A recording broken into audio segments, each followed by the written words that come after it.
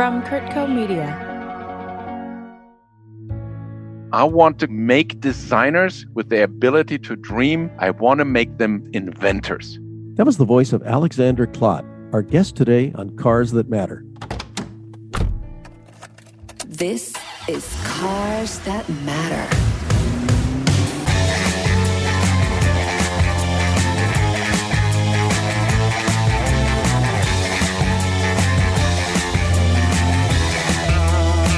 This is Robert Ross. Welcome to another episode of Cars That Matter. We're going to have some fun today talking about the present and the future of the extreme car world with my guest, Alexander Klatt. Alexander is Chief Creative Officer with a company called Automobili Estrema, a brand new marque that we're going to be hearing a lot about in the near future. Welcome, Alex. Hi, Robert. It's a pleasure to be on your podcast. Of course, what our audience can't see is your environ, which is actually here in California. You're down in beautiful Laguna Niguel. It all sort of begs the question, what does that have to do with an Italian car company? And wait a minute, you're German. There's a lot of good stuff going on here. So we're going to have some fun finding out. Automobili Estrema just unveiled an automobile called the Fulminea at a live event that was kind of zoomed in from the Turin Automobile Museum, which is the home to the design community in Italy, as we know. And of course, listeners are going to ask, what is a Fulminea? Well, all I can say is that it's pretty remarkable. It's an all-electric 2040 horsepower hypercar. It doesn't look like anything else I've ever seen, and it's probably about to send lightning bolts through the whole electric vehicle firmament. So that was your work. Tell us a little bit about the founding of Automobili Estrema, and I guess that was recent, wasn't it?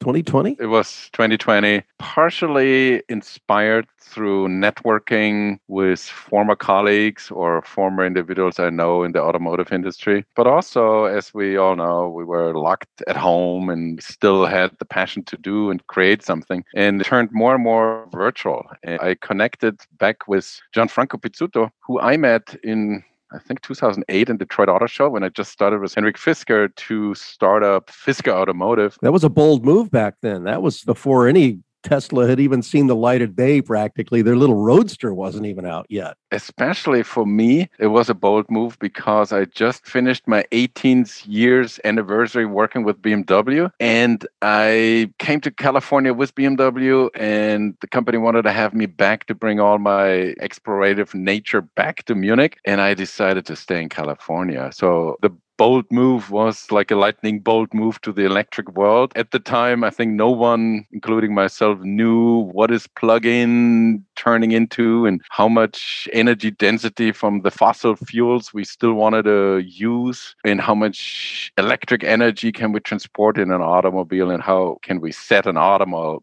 up that includes all of this. So it was dramatic. So you were not only an early adopter, you were absolutely out in the front line and in many ways continue to be with the Fulminea, which is sort of the most extreme expression of what an electric vehicle can be. So tell us about your role with Estrema, Automobili Estrema. It sounds pretty Italian to me. And it's very Italian. And I tell you also, Gianfranco Pizzuto was the first angel investor into Fisker Automotive. It had nothing to do with me. Henrik and Barney Köhler, Franco found them and invested. I met him in 2008 when he was in Detroit. He was there with the launch of the Karma first time with the prototype. And I know him since then. So I know him over 13 years or more. And at some point we lost overview, I think on Facebook, we here and there see what the families are doing. But I saw that Franco is quite active in finding a team together to start something.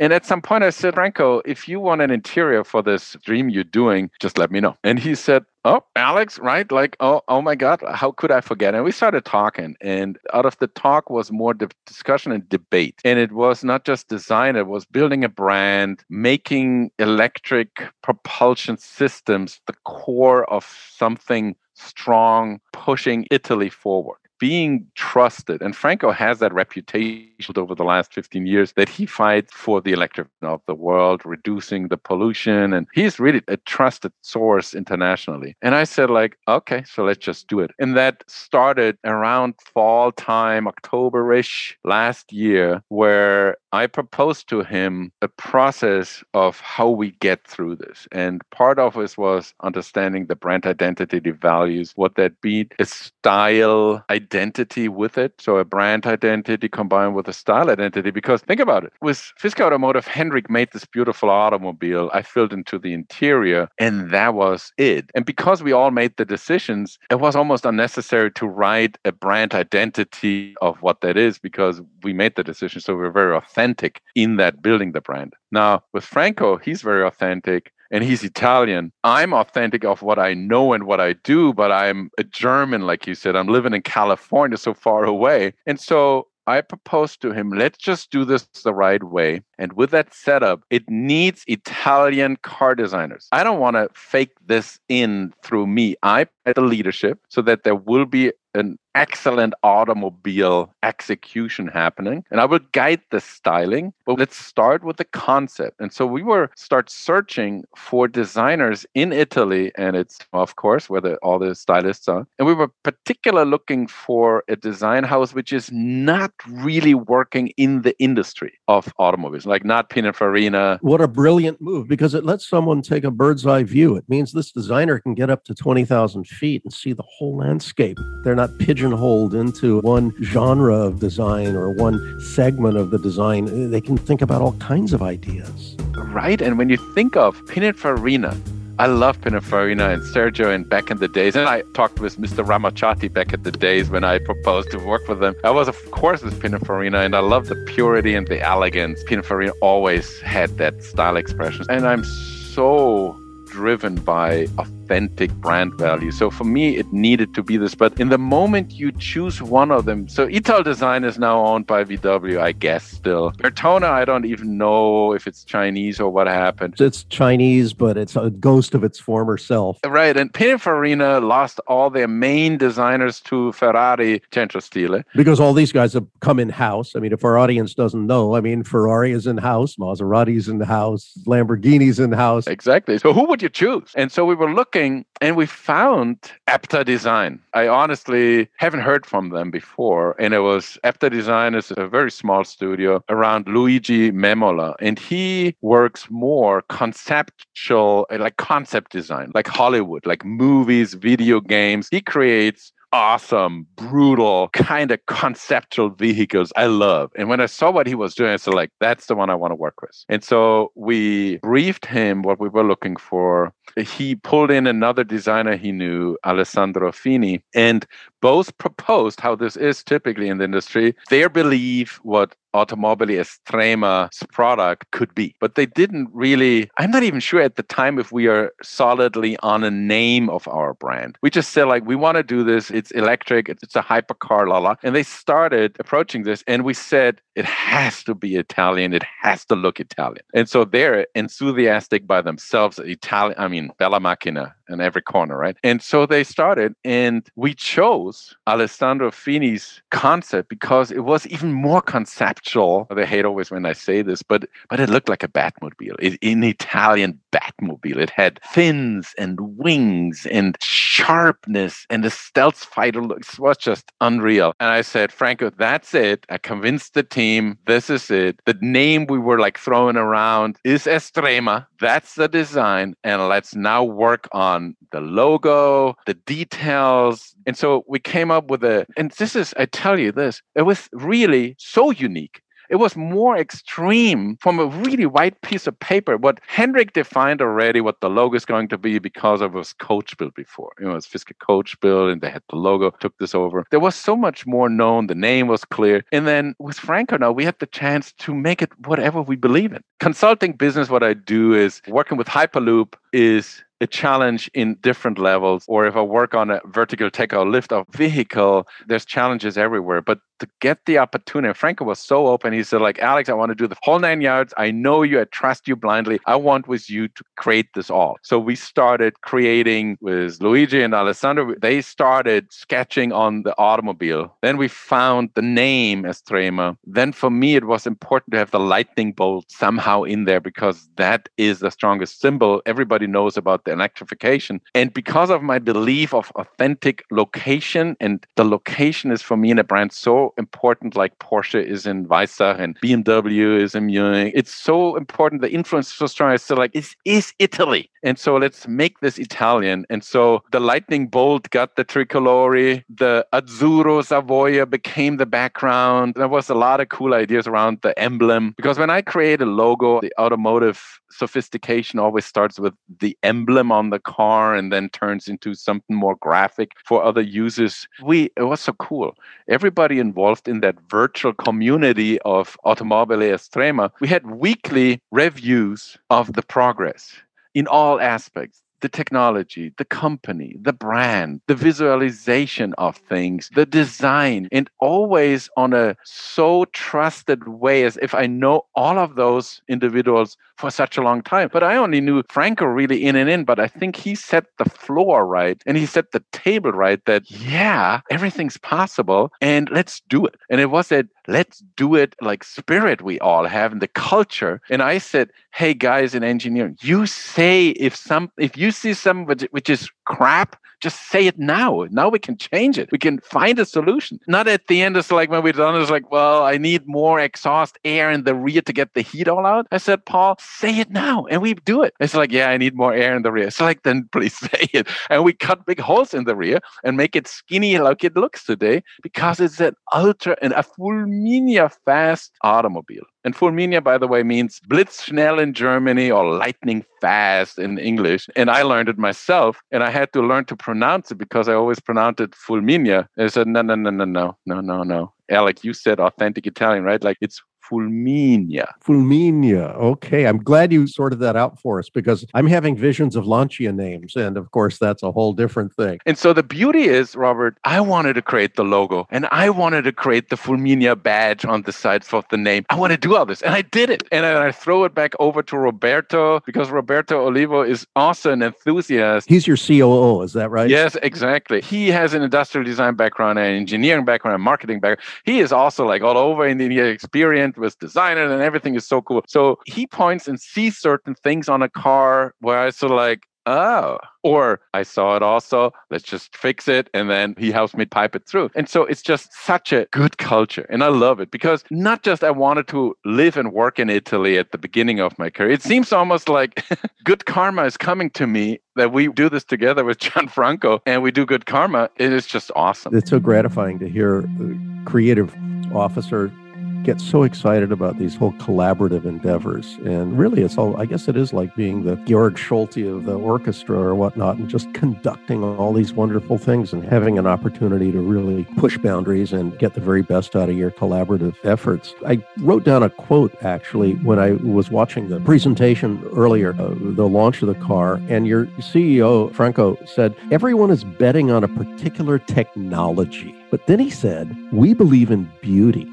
And that is the common ground. This will be our leitmotif. Now, that's got to be music to your ears. It is. And I think Franco means it. He invested first a lot of his money into Fisker Automotive because of his belief and excitement about the beautiful automobile he saw, not because of some technology, but he believed in the electrification. At the time, nobody really knew what technology, what battery chemistry will be successful or available, but he believed in beauty at the first place. And I think also with the term karma, what we always understood is if you do good things, you will be rewarded at some point. I think it is, he really lives it. And I lived it throughout my whole life with Fisker and beyond, because I really believe in collaboration. Talking about authenticity and the fact that this is an Italian car, at least in terms of its ultimate origin and the place it'll be manufactured, in Motor Valley right there, alongside Lamborghini and Ferrari and Maserati and Pagani and name your poison. It's interesting.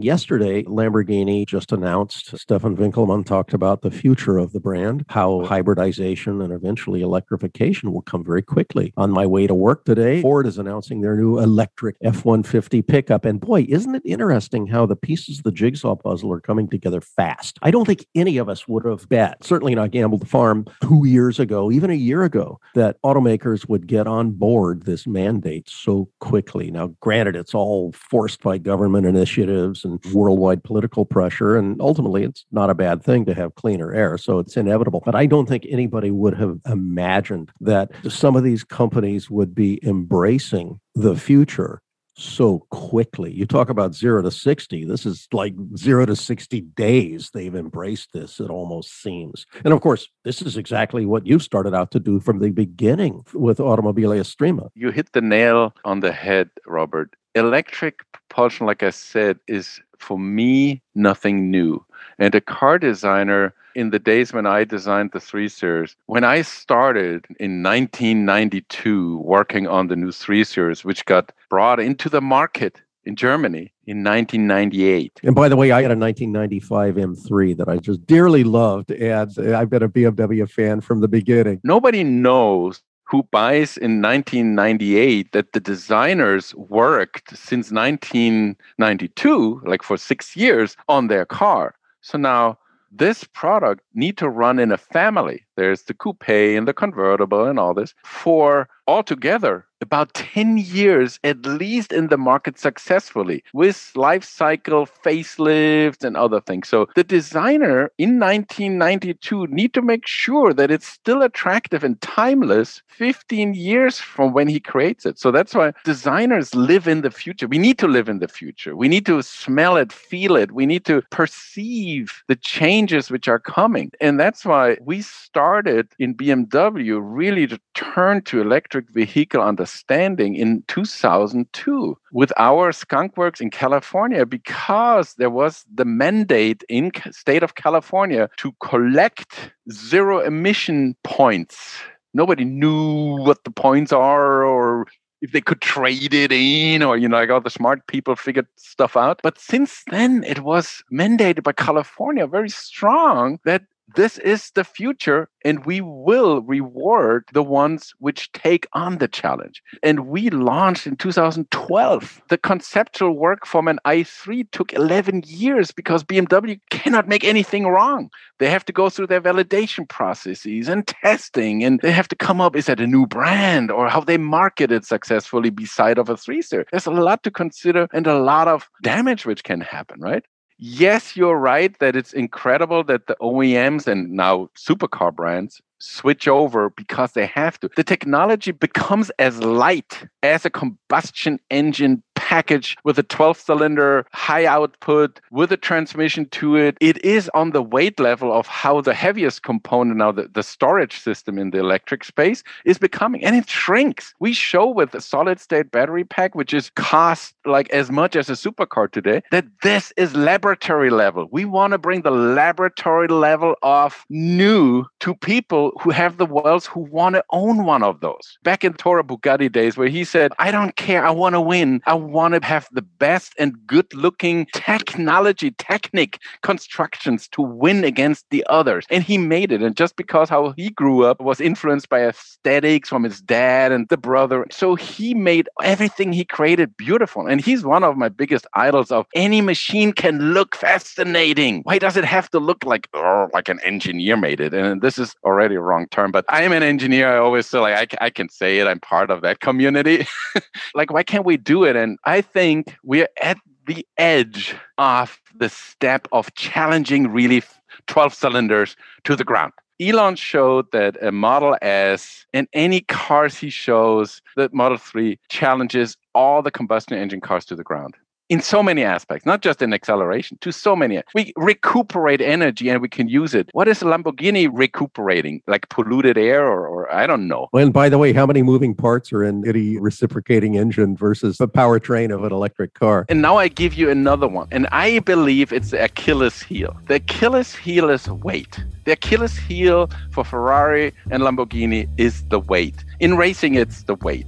How late can I brake and that thing is still turning around when I need it, right? With every high-speed braking down, you have so much energy. I mean, look at the discs, they're burning. You can take the energy and use it to go on. I mean, look at the Formula One, right? A Formula One car from the 90s would have no chance against the curse system and everything what the guy's doing today. And I love Formula One, by the way. But here is that what we believe. Franco and I, we don't want to wait until Ferrari or Lamborghini or Pagani or any one of those who have the means to do really those cars, use the technology which is available to beat others. I mean, I'm Enzo said, like, I don't want to build cars for the street. I want to win on the track. I built my house here. I want to have the circle. I mean, we have that spirit in Automobili Estrema. That's why we call it Estrema, because from our looking around us, it seemed that what we were talking about and what we just believe what's possible is extreme for the world. And we call it Estrema. And we want to be at the spare front of bringing newest technology for lightweighting, for shrinking components, for using the energy out of the braking and out of this into the relationship of a human being with a machine, into this exciting driving this car. And the second Achilles heel is, and I know it, for a supercar owner, a supercar brand, the thrilling sound to turn on a 12-cylinder, high output 12-cylinder, and then and all of this, which reminds me always on a predator, a dinosaur, like a tiger, or this fear of what it does to our perception. We're going to miss it with electric cars. And I said, like, no, we don't have to. We just have to develop an audio. We did this with Franco, with Hendrik. We gave the Karma its own distinct sound signature, the audio sound. Remember, when you're in the dark and you don't know your traffic light and the Karma pulls up, you hear it's a Karma, you don't have to look. So there's identity. We will, for Fulminea, and for all of our cars, we will create an audio signature. We were the first. Now everybody's talking about it, BMW, and everybody do their sound exploration, that your skin gets chilled by, oh my God, this electric vehicle, oh my God.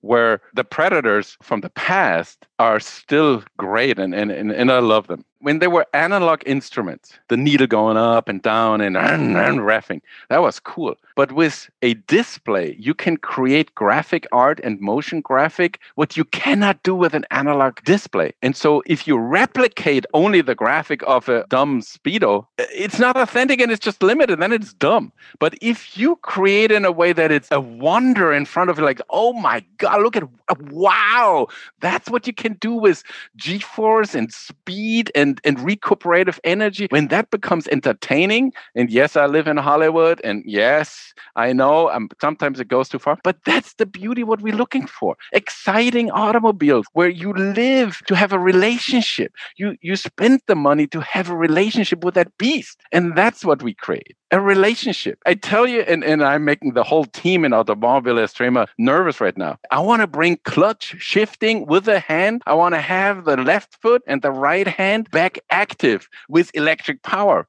And they all look at, how do you want to do it? We don't need it. It's like, well, I want it for the relationship, because when I drive my 550 Porsche Spyder, I don't do my emails or texts. I don't look for it. When I drive a Karma, I did. I made my emails already before I was back at the headquarters. But with my 550, no. I don't have the time to look, and I need to shift and manual, and I have the sound and it's open, and it's just like, we want to do this back. And that's why I talked about the romance of the automobile, the elegance, the sensation, the balance, the perception. We have 6 senses in us. The 6th is the motion sensor of how our body gets accelerated. And I think I'm the only one saying this. But how cool is it to work in a creation to stimulate, conduct it to all 6 senses in a new way? Hold on to that thought. We'll be right back after a short break. Welcome to Life Done Better. Listen to the weekly episodes where supermodel and health coach Jill DeYoung talks to some of the world's most inspiring women in health and wellness. It's the place for all the unicorns who strive to create a life on their own terms. Join us to explore, discover, and create a life done better together. Listen and subscribe from Kurtco Media. Media for your mind. Welcome back to Cars That Matter. Let's pick up where we left off.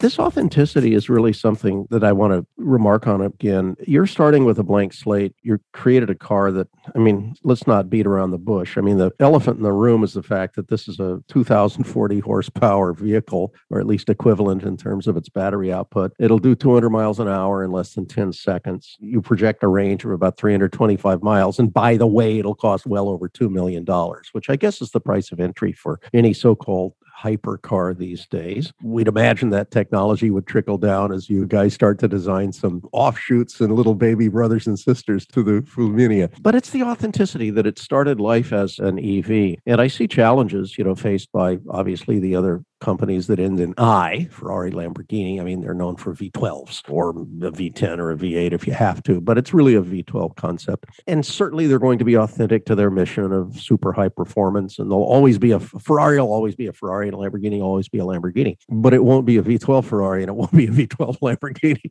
And therein lies the challenge. How do you really remain authentic when the DNA, to use a much overused term, is in fact the essence of your engine, your drivetrain? But you're authentic because you're starting from scratch. And by the way, you're developing a one-to-one scale slot car, which is about as exciting as you can drive just based on its blistering performance. When are we going to see this car actually come to market? And how many of you guys plan to build? Franco has a relation to the number 61 because it's his birth year. And he said, and it's so funny, he always said like, no, it should be... what about 61?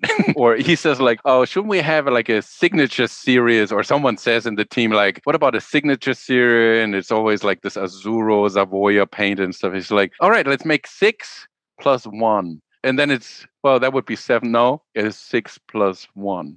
You know, so he's funny. We will do 61. The 61, the number 61 will be his because also in the Karma, he has a signature series and engraved in the interior on the glass plate there is number 61 for Franco. He knew it at the beginning when he invested. So that's his relation. So we're going to build 61. We already think of what other, I'm out of this world. We all are out of this world. What else could we do? But, and this is the cool part in our team, each of us is extreme in their thinking, in the engineering world, in the battery world, in the operational world. How could we work together with Roberto and Franco in figuring out who should be partner with us and how can we form a partnership? So it's awesome. We really, with the engineering with Paul, we really see, we are excited about a laboratory. So Automobili Estrema is maybe in a Hollywood movie is like this crazy professors in a lab, which half of the time almost kill themselves with experimenting. And so we will create prototypes for the purpose of understanding the crazy ideas we have in our heads and in our hearts. We're all going to make sure we're too long in this to not kill ourselves in this. But that's why I said a clutch, a shifting of 2,000 horsepower, we need to figure out what that is. But we believe there is something crazy with it. And it's so extreme that we want to do it and we're going to test it. So in that testing, we're going to discover where maybe there's other types of vehicles where other extreme ideas would fit better than into a two-seater, very fast automobile. There might be others. And I don't want to say too much, but we are very open and we are quite experienced and we're crazy. So I think it's the laboratory that excites me the most to research. It's really researching what's possible. What's really possible. We are not shy to involve high tech, like artificial intelligence. Incident Franco, I think, shared in the press conference the collaboration with a very specific company approach. It's also an Italian. I think his last name is Martini. I'm a male. I like Martini, so this is what's stuck in my head. But I want to meet him. I think Michael Martini. I don't know. I don't want to say anything wrong, but he's also extreme. You know, he worked on a NASA program and developed a self-learning program for NASA with NASA. So what I want to say is we are excited pioneers. We are experimental. And this is so different to all this OEM approach because as we all know, all those pearls and jewels of brands from the past are owned today by big organizations and architecture of brands and constructions. And I mean, just look at Stellantis and the fallout from that particular unholy matrimony of misfits. And it seems to be the conclusion because of the investments are getting more and more. It's a high shift into a quite unpredictable future with autonomous and who will be the one who delivers or not and who's a customer really then and all of this. But for us, we just love to see the scientific application of existing new technology. If it comes from a university, we don't want to do fundamental research. But what we do is we do applied research. And that's why our homeopathic amounts of vehicles we want to give to the fans of ours, which say like, I want to have one of that, I have to have this. We want to share this so we don't just do it for ourselves and find investors which will help us to be extreme. No, we want to also bring them to this road, to the street, that somebody can really have fun with it. And I was, since my BMW day, and I never really liked concept cars because you build them and then they go in the basement and nobody want to touch them. My heart beats for getting it on the road, having fun with it, improve it, getting it better, and make a statement in history. And that's what we do right now with Automobili Estrema. And the Fulminea is our first lady. We'll be back in just a moment here on Cars That Matter. On Medicine, We're Still Practicing. Join Dr. Stephen Tabak and Bill Curtis for real conversations with the medical professionals who have their finger on the pulse of healthcare in the modern world. Available on all your favorite podcasting platforms. Produced by Kurtco Media. We're back with Alex Klatt on Cars That Matter. You've done a lot of things. Give us your resume.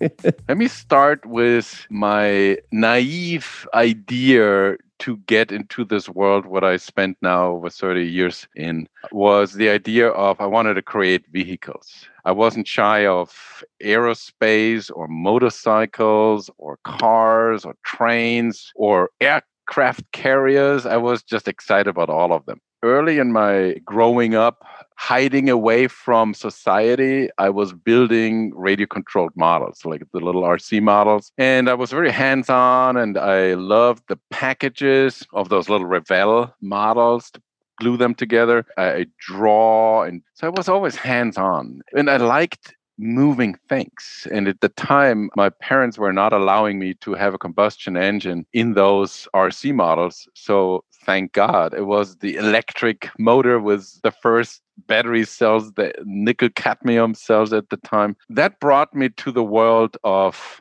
okay, so what am I going to do later in my life? And I wanted to create them. And then in Germany, I did not find any resources. Remember, there was no computer. And I was engineering. It was Maschinenbau, like mechanical engineering. I did not find that there's anything like industrial design at the time. And I know now today this was my ignorance. But I started mechanical engineering. Later in my life, when I came to California, I learned that, German engineer, this is something special. I had no idea that this is special. But it gave me I learned more ways of expressing my ideas by drafting them out in 3 to 4 views. It didn't matter if it was an engine part or a body part. And so my imagination I had and my skill of drawing with my hands helped me to think things through and to put them on a white piece of paper. And I learned more and more that this is special because other colleagues and my professors said, like, you have a gift.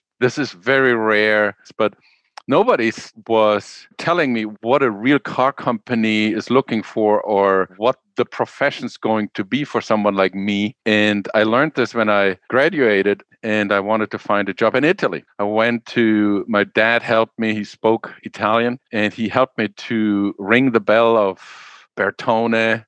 And I didn't get the chance to talk with Nuccio. I met Chris Bangle first time there because I got a chance to interview with Chris Bangle at Centro Stile Fiat. But Giorgetto Giugiaro I spoke personally with, and he told me, Alex, I see your portfolio, I see your engineering studies, but you're not really meat. And you're not really a fish. You're something in between. And our studio is too small. When I need a stylist, I call somebody from Art Center. If I need an engineer, I call one of our engineering programs or hire somebody from there. So you are in between. You need to go to a large auto manufacturer to figure out what you want to do. I said, okay, so let me send out all my my resumes and so the Italian dream was kind of melted down or like, okay, they're all little studios. We should remind them, though, that Leonardo da Vinci was half artist, half engineer as well. So it is possible for that formula to work out pretty well. My confidence was just there. I can be a designer. I can draw. I can model. I showed it. I'm an engineer. I understand more how to draft a body part. So I was confident. I just went in there, and I got my first chance to get into my first job, which was with Mercedes-Benz. And it was in Sindelfingen. The person, Arno Jambor, I remember, he hired me. And he hired me as a studio engineer.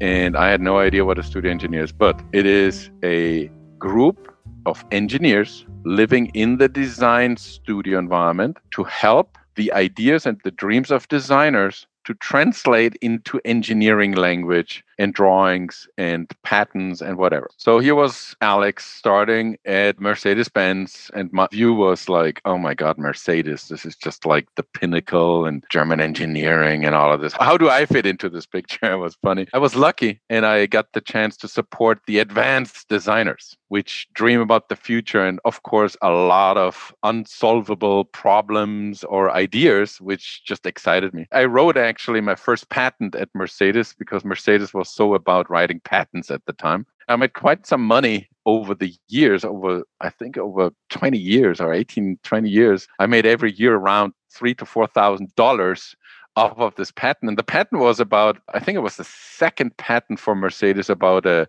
rollover protection for convertibles. Ah, right. The little pop-up roll bars, yes. Right, it was that roll bar behind the rear seats. The one that came up on the SL 500 back when. Exactly, the SL was the first. My one was the second one for the E-Class, for the CLK generation, because it had to be more simple. It had to be cheaper, of course. And so thinking it through from a Mercedes-Benz safety engineer versus a young mechanical engineer who just thinks through it and doesn't apply all Mercedes knowledge, came up with a very simple solution by understanding what actually matters in that system. And it mattered that in a blank of a second, Fulminea fast, this rollover bar has to shoot up as high as possible behind the rear occupants, as high as possible, and lock in. That was the requirement. And I understood it. I said, okay, so it doesn't really matter how it gets there as long as it's as fast as possible. The Mercedes engineer sort of like, oh, it has to be highly precise guidances up there, and it has to be shot up there and manufactured in highly hand-worked. No. So this went all the wrong way. I had huge gaps and tolerances. I just shot this thing up. It was pressed like body parts. It was quite cheap. And my patent, they kept it for 2 generations. So that was my starting point was Mercedes. My heart was beating for BMW. I love the pioneering spirit from the old Fritz of doing engines for motorcycles and airplanes and cars at some point, and this reinventing the company because of certain existential needs. I got an opportunity to support as a studio engineer the interior design team. And as obvious as it sounds, it wasn't, because I thought like interior. Oh, right. Yeah. When I drive my car, there's an interior. Right. There's not just an orange crate with a pillow on it that you sit on. Till then, my whole thinking, even building RC models, it was always the outer experience, the components, the systems which get packaged inside. And yeah, in a car, there are several people in there, and maybe they bring their luggage, but that was my interior thinking. And then I learned how beautiful the work in interiors is, the manufacturing techniques, the ergonomics, and BMW at the time known for all their cockpit, their reachability, every element is. So it was just fascinating as an engineer. So I met with about 100 engineers there to talk to them about how they do this and that and stuff. And while I was doing the studio engineering work on supporting the designers, my boss, Thomas Klatt, he saw that there is some energy in me and I wanted to do more. I wasn't just satisfied with studio engineering. I wanted to design automobiles and style them. And so he gave me the chance out of competition to create a model, a clay model, a full-scale clay model of the dashboard, the doors, and the center console for the next 3 Series at the time. And it was for the E46 3 Series. And how the odds wanted it, I won the competition. And Thomas Klatt says, so Alex, don't think that you won it and that's done now. No, your challenge starts right now. And I said, like, wait a second. I mean, I do for 9 months, nothing different than working in presentations to the board, in improvements and changes and whatever you wanted. I thought, I'm done now. No. Because now 100 engineers will tell you that it's not working. It's going to be too expensive. We cannot do this like this. there's suppliers, there's all of this. And I said, what? And then my former boss, Peter Rutz from the studio engineering, he told me, hey, Alex, I don't have a studio engineer. You just made it into the design world. You're a studio engineer. You're the designer. You just don't need a studio engineer. You just talk directly with the engineers and sit in the meetings. So like, okay. And I did. So I worked with so many people. And that's why the message is I like to work with a lot of different people from different backgrounds. The interior designer is the only one who thinks about every little element in an interior, from the radio button over the dashboard top surface, about the ambient lighting pipe, the loudspeaker grills in the parcel shelf, the seat stitching, the comfort of the backrest. And I didn't know this because I was so full, but one engineer told me this once, Alex, I think you're the only one who composes all of this. And I said like, oh, well, you're right. And the exterior design part of it is a very small group of individuals doing this. So I learned I like to work with a lot of people from different backgrounds. And from then on, wherever I was, I like to cooperate.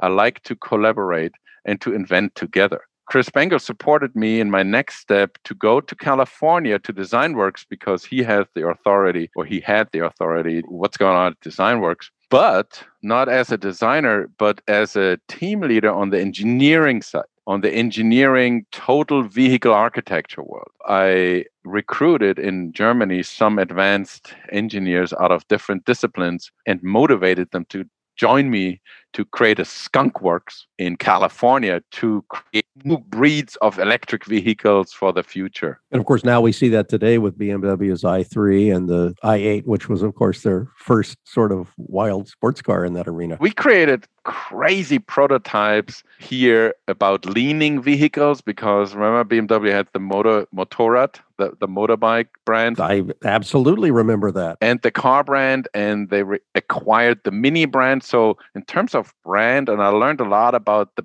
brand identity and to design specifically for a brand. Like, for example, BMW made very clear, in BMW, the leaders made clear, I think it was Dr. Reitz at the time, he said, like, the Mini cannot be the smallest BMW looking like a BMW. And the Rolls-Royce cannot be the largest BMW. It has to be a Rolls-Royce. So you guys need to figure this out, what that means. And I was part of it, figuring it out, what the perception and what the qualities are of a specific brand. I recruited several individuals, but it needed to be a very small, agile team and operation. And then we created several, remember the beautiful Sunset, the Fisker Sunset, the Fisker Surf, which was like a shooting brake on the same platform. And then the Atlantic. The Atlantic was basically the next best progressive step of an automobile. And it was more focused in the price range around $70,000 and, what the Tesla Model S going to be potentially to hold against Elon. And so it was just awesome. We would just, Hendrik, just that backbone of supporting any idea in design-driven company. I mean, what do you want more? A new American brand, styling-driven, and we just dreaming the dream until it was done. There was reasons why it couldn't continue. And that brought me to Detroit, to the mecca of automotive industry in America. And I realized that maybe the better place to reinvent the automobile because you have all those international players of suppliers there. You have so much competent, talented individuals in all levels of engineering, marketing, branding, design, everything. And so I dreamed of going to College for Creative Studies is just almost a different level of making an impact than if I would have joined Stuart and Jeff at, and we talked and they hated that I went there because I was lecturing at the time at Art Center also. Is that right? Did Stuart Reed give you a ration for that? Oh, yeah. Stuart both, Jeff Waddle and Stuart said like, Alex, what do we need to do to keep you here? You cannot go to CCA. Well, I said, like, guys, I will. Let me just take this as an opportunity and then let's collaborate. I mean, this is American design education. Why can't we do something together? And yes, Detroit needed that infusion because the biggest challenge Detroit has is, people that get a little too comfortable in their cubicles sometimes. That was the time in around 2015 where things were different in Detroit. There was a lot of effort on a local level but also the whole Michigan state was looking for what is Michigan and the power and the rust belt of the northern establishment. Where is that in 10, 20, 30 years with technology at the horizon of the electrification, of vertical takeoff and landing vehicles, of the autonomous drive? And I said, I want to go to the College for Creative Studies to make designers with the ability to dream. I want to make them and educate them as inventors. And that was my take on reinventing and chairing this new program. I branded it as the designer as inventor. I got a lot of support from the dean, Joanne Healy, everybody at the time, just to roll this out. I was recruiting international talent from India, Korea, from China. I had a lot of those students, and I taught them myself about branding, about how relevant it is to have a strategy, the business aspect of every stroke you do. So it was just awesome. But then one day I get a call from the new CEO of Karma Automotive, Tom Corcoran, and he said, like, hey, Alex, I'm the new CEO here with Fisker, and I heard that you are the hero here. Can you imagine to come back? And I said, Tom, I really like it here, but I never really wanted to leave Fisker Automotive. We had so much going on. We wanted to continue, and I had to leave. So coming back is actually continuing the dream I had. And I spoke with my leaders at CCS, and I apologize, but it just brought me back to what I started. I wanted to finish it. And so I did. And we worked on a complete new electric vehicle platform with several derivatives of different kinds. So it was really not a platform, it was an architecture. I recruited some German talent out of the engineering world to it to help me to convince American platform thinkers in the engineering world about what an architecture means, because that's the difference. And so we did, and we crunched away, I think it was 3-4 years, and had beautiful design model. We had it all figured out, and seating bugs, and really understood this up until Tom Corcoran retired. A new CEO came from China, and he had completely different plans. He wanted to have a partnership with Pininfarina, and he said, I don't get the money from the owners to create this all new platform architecture, what you guys are working on. And he offered me money to buy me out, basically, to that I move on. And I said, oh, well, if that's now what the strategy is going to be, let me go back into my consulting business. Took the money, rejuvenated my consulting and the contacts I have, and started back sharing what I learned over 30 years. Well, I think you probably made the right move too, not just from a personal satisfaction standpoint, but because obviously you wouldn't be where you are now, and we wouldn't be here talking about the Fulminea if you hadn't made that move. I can't imagine a brand being in better hands with more inspired minds behind it than yours and Franco and some of the great partners you have to make Automobili Estrema a reality. Thank you so much, Robert. This is awesome. Thanks to Alexander Klatt, Chief Creative Officer with Automobili Estrema, for joining us today on Cars That Matter. Come back next time as we continue to talk about the passions that drive us and the passions we drive.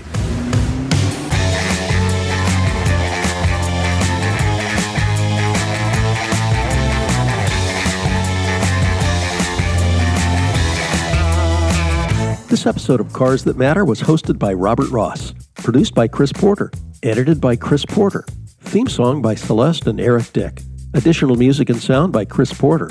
Please like, subscribe, and share this podcast. I'm Robert Ross, and thanks for listening. Kurt Co. Media. Media for your mind.